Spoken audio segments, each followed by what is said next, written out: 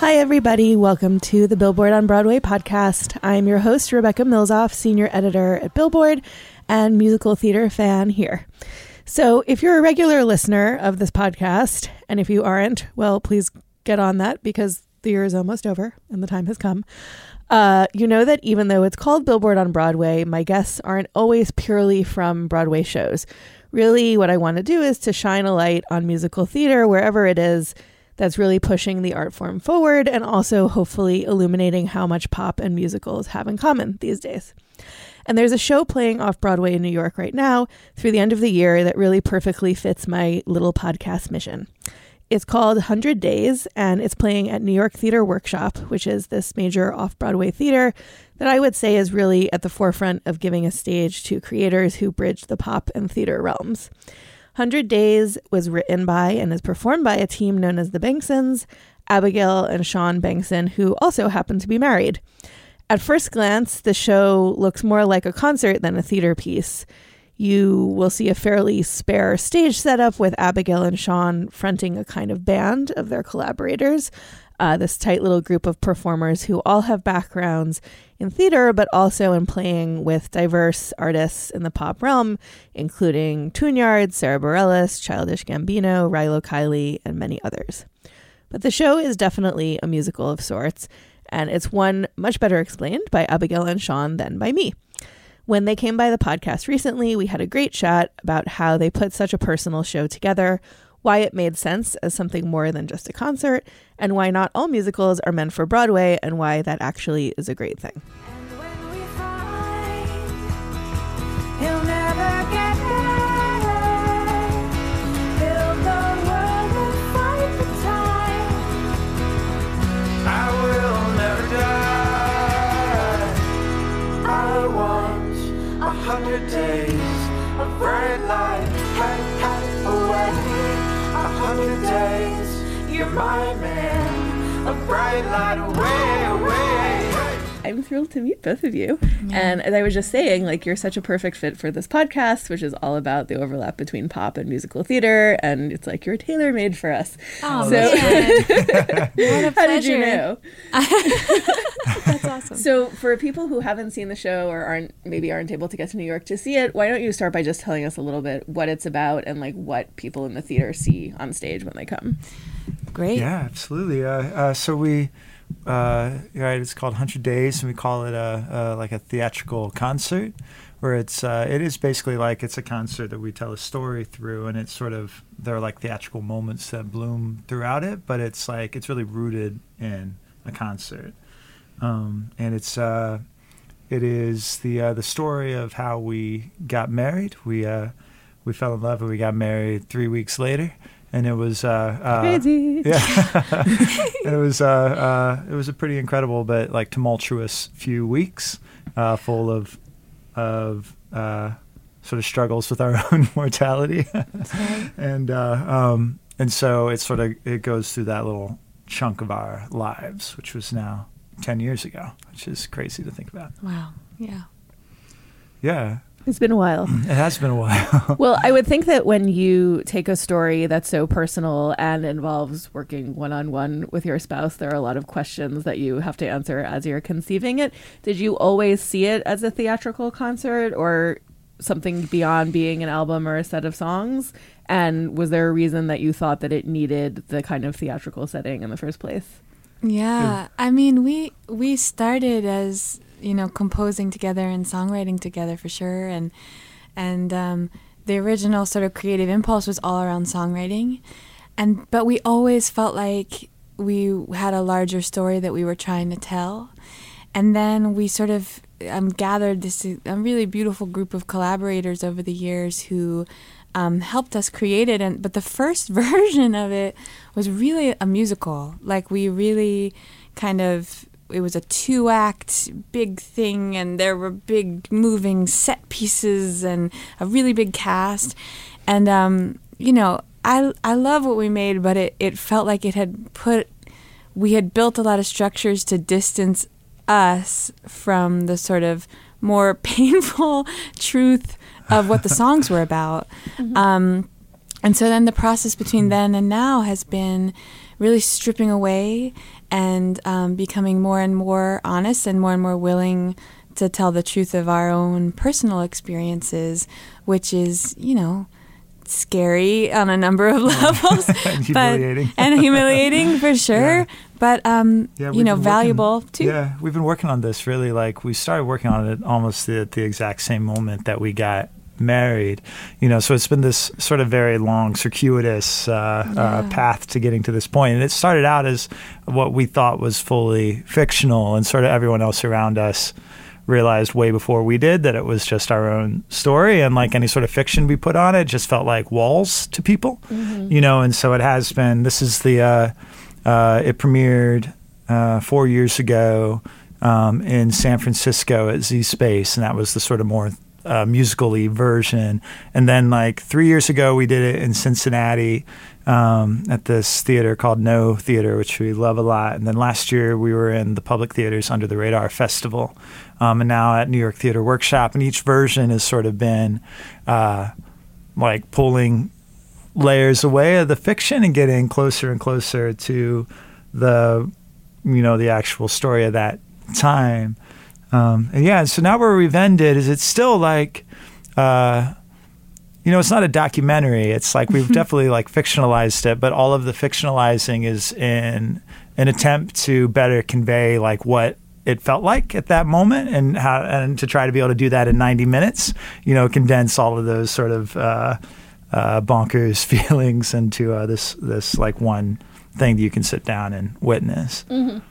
Well, you mentioned your collaborators, and which include the amazing Joe Lampert from Tune Yards, who we love. And I feel like with a piece this personal, there's always a danger of it being too inward looking, and the sort of challenge is figuring out how to make it say something larger that, connects with an audience, especially when you are on such a spare stage as you are, and it's really just like looking and listening to you. I would love to hear a little more about how you find the people who worked on this, and if that's a way of kind of guaranteeing that it's not just you and has sort of a larger outward view in the end. Yeah.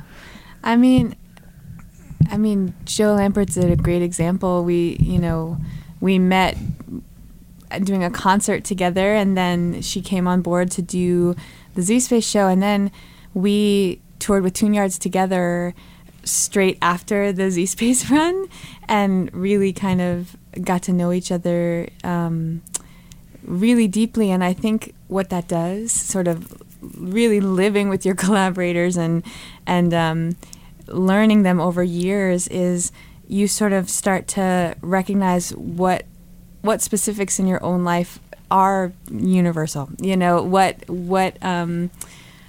sort of personal stories and details are your own journal entries, and what are ones that resonate with others, and that I think happens through communication. It's also through listening to others and sort of noticing what rings bells for you, Yeah, I do find like it is like a tricky line to walk, but I do think my own trap has been I can tend to think that like the broader I am with something, like the more people, like the more universal it'll become, and in fact I tend to find that like the more specific you are about your own experience, like the more then people can relate to it. But I feel like that's a recurring theme on this podcast. Specificity actually breeds universality in this way. It's true. It's true. So we've got this wonderful team that we're working with. We have Annie Kaufman as our director, who's been with us since San Francisco, and she's really, really brilliant and super smart, and like very unsentimental too, which is really important. Like when talking about like themes like this, you know what I mean? It would be easy for it to tip into gooey tweeness, you know what I mean? Yes, your words, not mine, but and like Annie is just like so smart and so like rigorous about keeping it, away from that, and just and so she's really been the guiding light through this process, and the thing, and then we've brought on our neighbor and best friend Sarah Ganscher, who is this really wonderful playwright and musician, has made made the public theater version and this version with us. And it's been she's done this sort of like deep dive into our lives and done a lot of interviews with us and things. And like, that is what we then crafted into this piece. But it was so like, it was very, very essential to have those outside eyes to be able to, because I'm like, I'm 2 inches away from it, and it's really hard for me to know like what are the actual relevant, important details for people to know when they're coming in. And the thing that's a joy about theater too, like versus like doing concerts, is just the amount of time you have to invest in developing the performance. So it's been so great. We've our dear friend and collaborator Sonia Taya, the choreographer, got to work with us on this and developing all these like very sort of subtle, kind of weird like moments of dance and movement in this piece, which is great. And we've got our band with us who we love.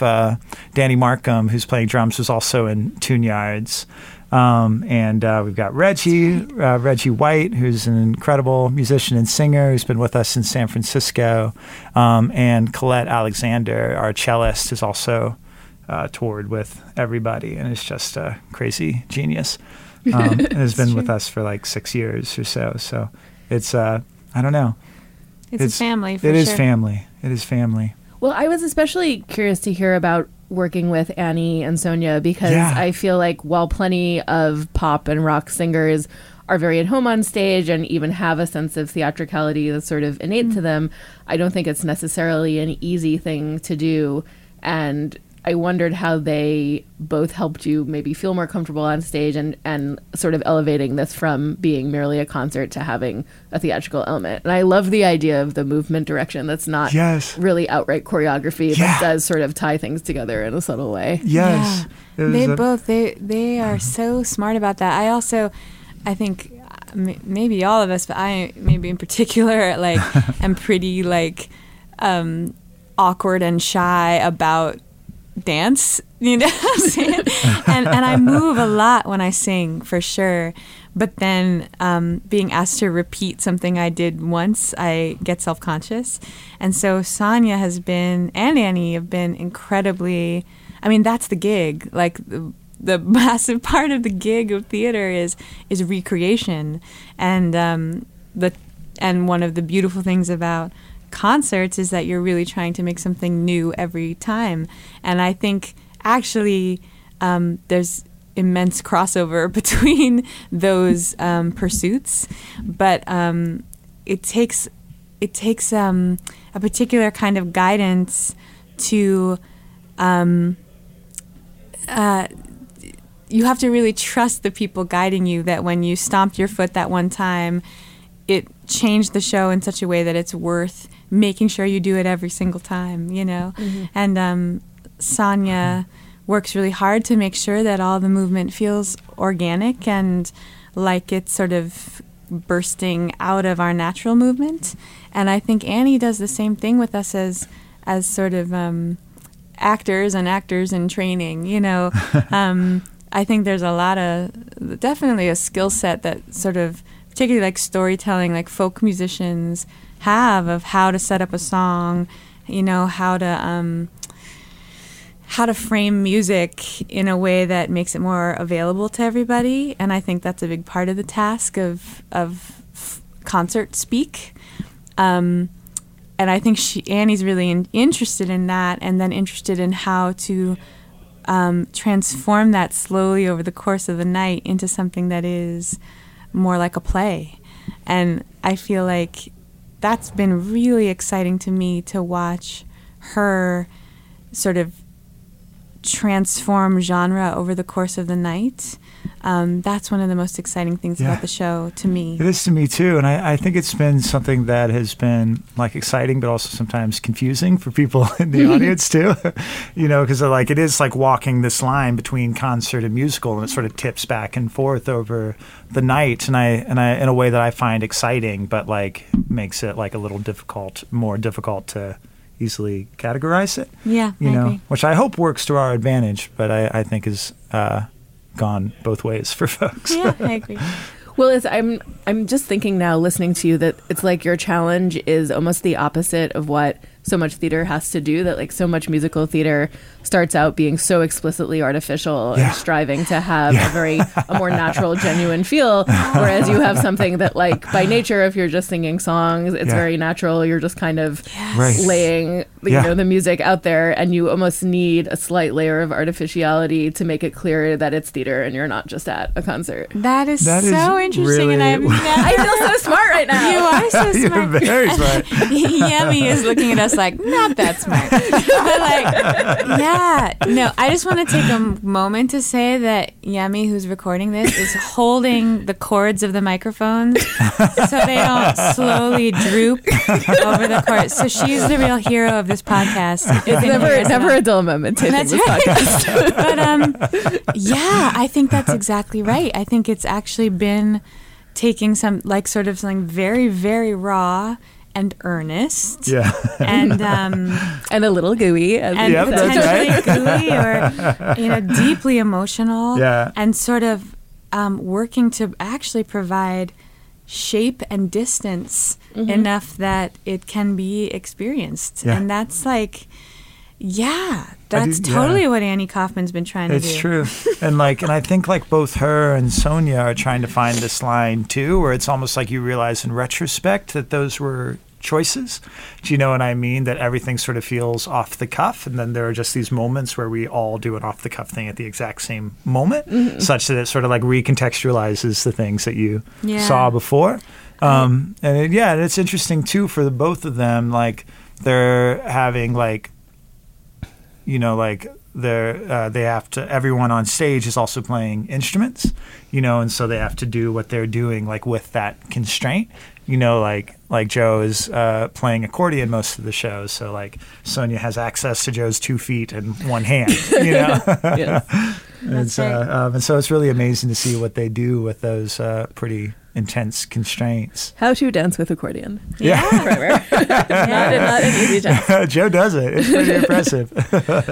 Well, I wanted to talk about your style a little bit because I feel like there are so many different influences at play, and I wrote this down so I wouldn't say it, but like you talk about how where you met was a, quote, massive anti-folk, folk punk, old-timey neo-soul band rehearsal, which is a lot of hyphenated genres at once. First of all, I want to know about that story, and I like folk punk is the way that I immediately myself sort of categorized how you sound. So I was curious to hear a little about how you think of yourselves, what you listen to these days, and sort of where you contextualize yourselves as a group. Yeah.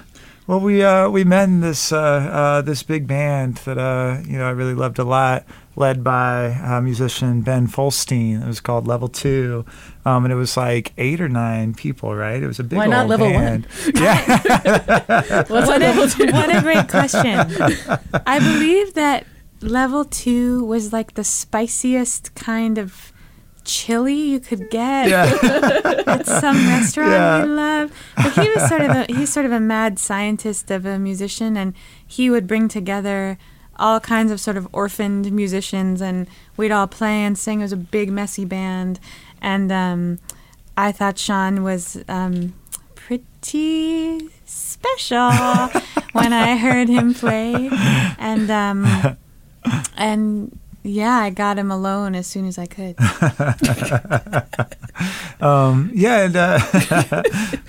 Was she predatory? I was predatory with consent. That's how I defined myself at that time in my life. I was finally ready to start my own band, and I asked her to be a part of it. And we had the first band rehearsal, and the rest of the band went home. And then 3 weeks later, we were married. And that's how a baby is made. How a baby is made. Ta-da!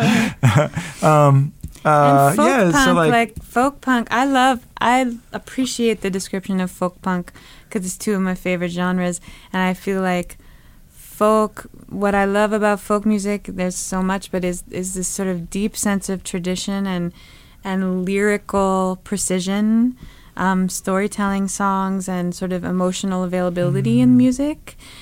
And the legacy of folk music is so deep. And then I feel like punk music, just the fucking not giving a shit, raw, youthful energy of punk music is so inspiring, and I don't think we could ever have the nerve to call ourselves punk musicians.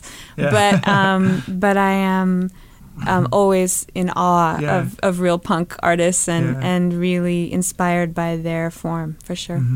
Yeah, there's something in both like folk and in punk music that's like, I feel like the best folk and punk musicians are sort of striving for this like real like sense of like authenticity. Yes. You know what I mean? And like and trying to not have like a lot of like artifice between you and like the audience. That's right. And so it's just like a lot of my favorite bands are Walking that line. Yeah. Sure. And we both grew up listening to like lots of music from all over the place, and a lot of sort of traditional music from around the world.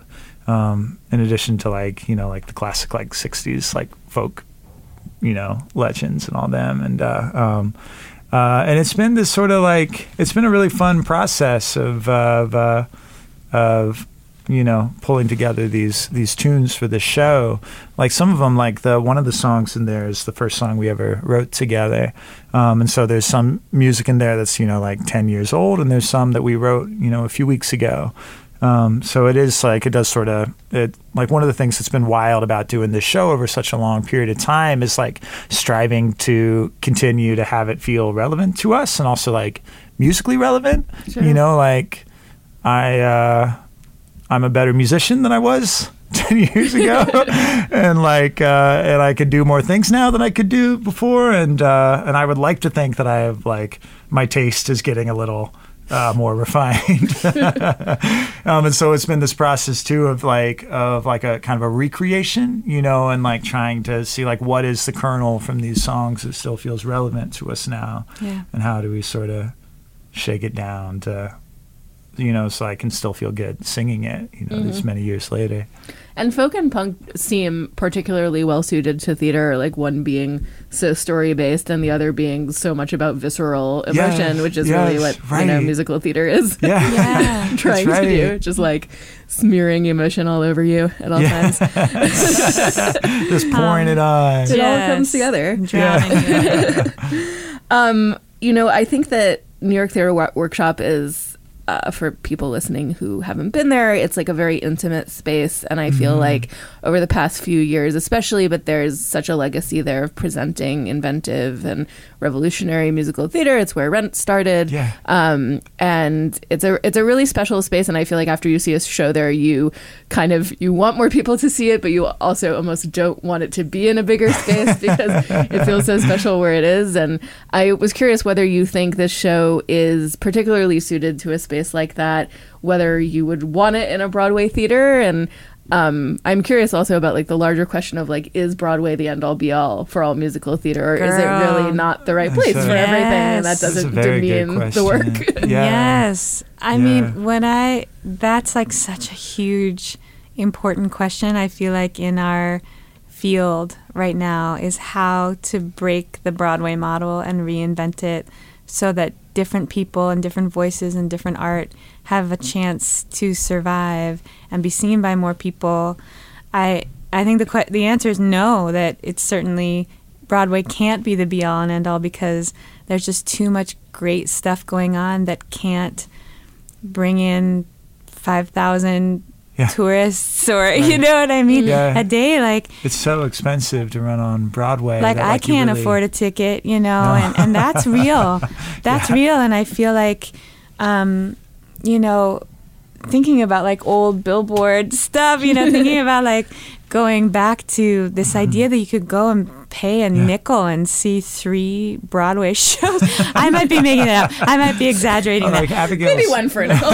Maybe one for, but accessibility and availability Abigail's of mom art. grew up outside of New York, and she remembers like she would see all the shows on Broadway, and you'd come in and pay like $5 and see, Hello Dolly or whatever Hello it was. Dolly 12 times, and with your babysitting money, and like that's so beautiful to me. Yeah. The idea that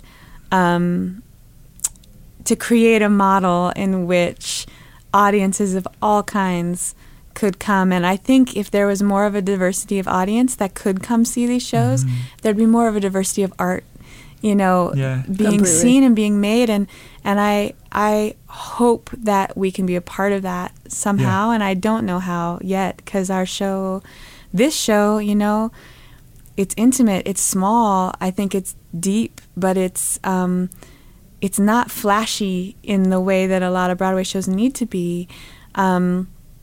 To warrant that, like, to warrant $200 ticket. yeah, if I paid $250, there better be something that You need like a flies few more in. light bulbs or something. Yes, I'm gonna need like a really big light bulb. Do you know what I mean? And I get that, and especially when you can pay $15 and see anything in the world at the movies. Yeah. You know what I mean? So like to compete with that, I think the answer is to not compete with that, you know, and to make more spaces where people's voices can be heard, because that's what theater can do that nothing else can do, is create a moment that will never happen again between human beings. Yeah.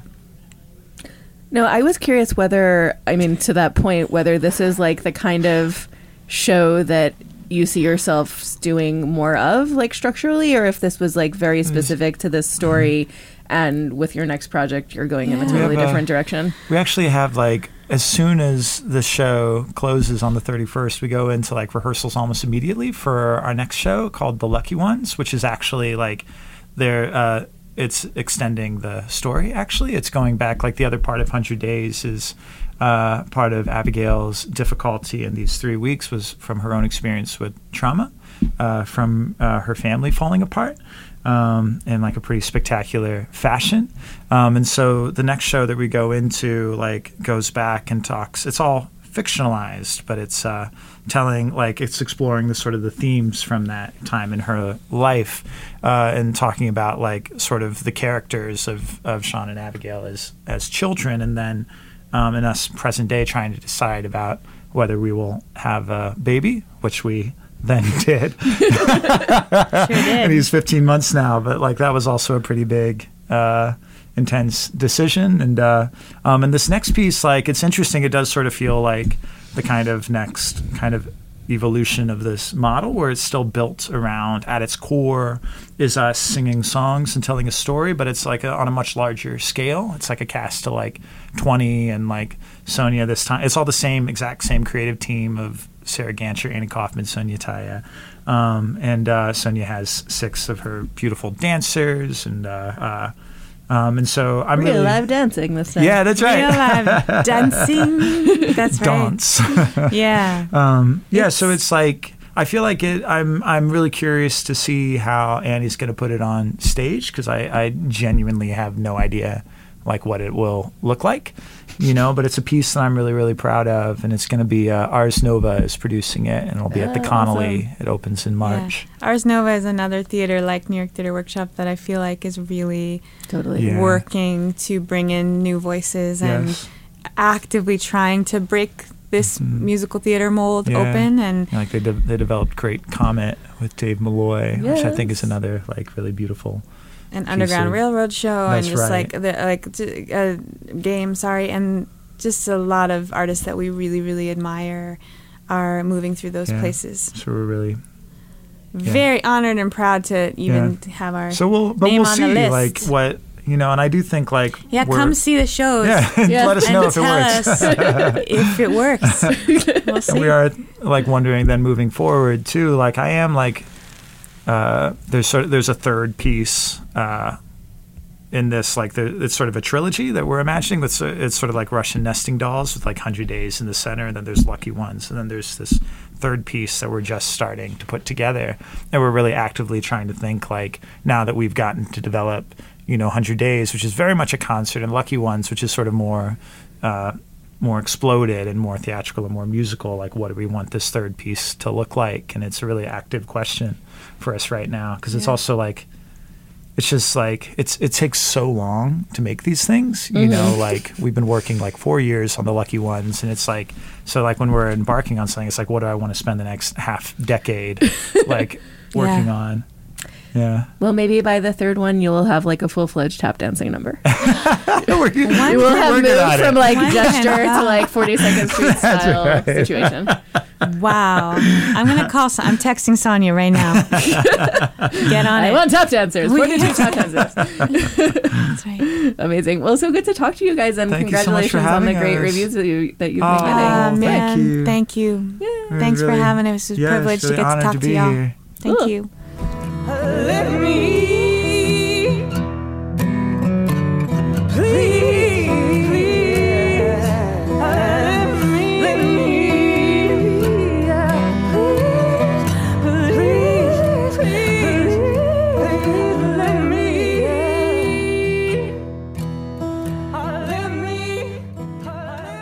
100 Days is playing at New York Theater Workshop through December 31st. And as I said, the reviews of the show have been really excellent. If you're visiting New York around the holidays and New Year's, I highly recommend heading down to the East Village to see it.